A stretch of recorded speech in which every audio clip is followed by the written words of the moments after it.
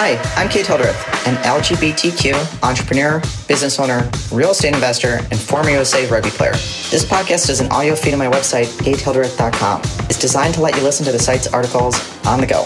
If you'd prefer a traditional podcast where I'm the one on the mic, then check out my other podcast, What You Should Have Been Taught.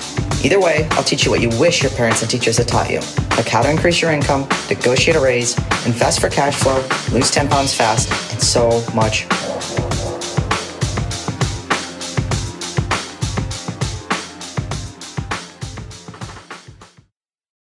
ETF versus index fund, the difference between ETF and index fund in detail. Over 50% of Americans now own stock, which is a big jump up from 50 years ago.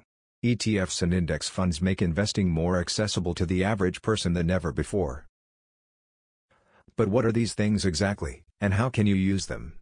When you start investing, you need to understand the difference between ETF and index fund investing. Here's exactly what each of them is, why it matters, and how you can start investing today.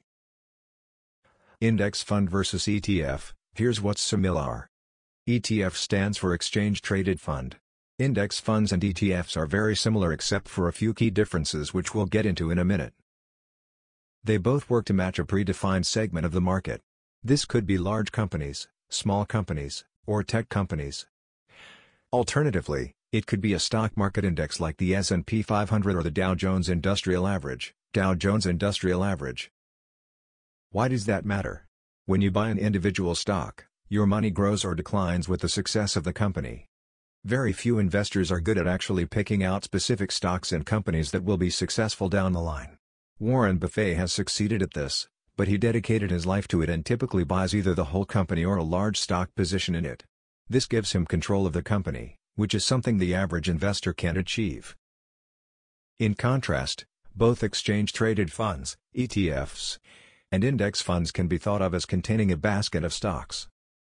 The idea is that some companies tracked by the index will stay steady, some will flop, and some will prove to be huge successes. Hopefully, the successes will outweigh the flops. Historically, that's been proven to be true. The historical stock market return on average is 10%, which is pretty respectable, considering you're lucky to get 1 to 2% in a high-yield rate savings account. They both work towards the same goal. Index funds and ETFs both have the same goal: long-term financial success achieved by having the price of the index fund or ETF go up in value. Of course, in recessionary periods like we're in now, this may not occur. Whether you invest in an ETF or index fund, ideally you want to hold them as long as possible, though you can sell them if you need to. ETFs and index funds are not overnight get-rich-quick tools. They're designed to help you grow your money over a long period of time, weathering all the ups and downs in the market. Biggest differences of ETFs versus index funds. ETFs and index funds serve the same purpose, but there are a few things to consider. ETFs trade throughout the day like stocks, but index funds can only be bought and sold at the end of the day after markets are closed. This makes ETFs more fluid and easier to get in and out of than index funds. But if you're holding an investment for 20 years, whether you sell at noon or 5 is likely to have little difference. If you buy and sell commission-free, ETFs are usually cheaper than index funds. Index funds often have a high minimum investment amount. Vanguard has a minimum investment of $3,000 and T. Rowe Price has a minimum of $2,500. These minimum balances can make it harder for the average person to invest in index funds. Generally, investors who buy an index fund do so through a mutual fund designed to mimic the index. This means the index fund is professionally managed. With ETFs, they are also professionally managed, but usually by SEC-registered investment advisors. ETFs are more tax efficient than index funds. You own an ETF, so when you sell it, any capital gains taxes, that is, taxes on the profit, are your responsibility. Since index funds are structured differently, you may have a tax responsibility, even if you don't sell your shares. When you sell in an index fund, it goes to the fund manager, who sells securities to get the money for you. When there's a profit, the gain is passed on to every investor, including the tax responsibility for that gain. How can I invest in an ETF or index fund? To invest in an ETF or index fund, You'll need a brokerage account with a broker where you can buy and sell securities. Compare fees, minimum account balances, and other expenses associated with different brokers. Doing so will help you pick the best place to invest. If you don't know where to start, the Robinhood app is a great way to get started. In addition to giving you commission-free trades, it will let you manage your ETF or index fund buy, sell orders right from your smartphone. When you want to invest, it's easy to get caught up trying to find the best vehicle for your investments. But chances are, you'll realize years have passed and you haven't invested a dime. It's more important you start investing today. You can always pull your funds and transfer them to a new account in the future, and learn from your financial mistakes along the way. That's how you learn best. Once you start investing, keep it up.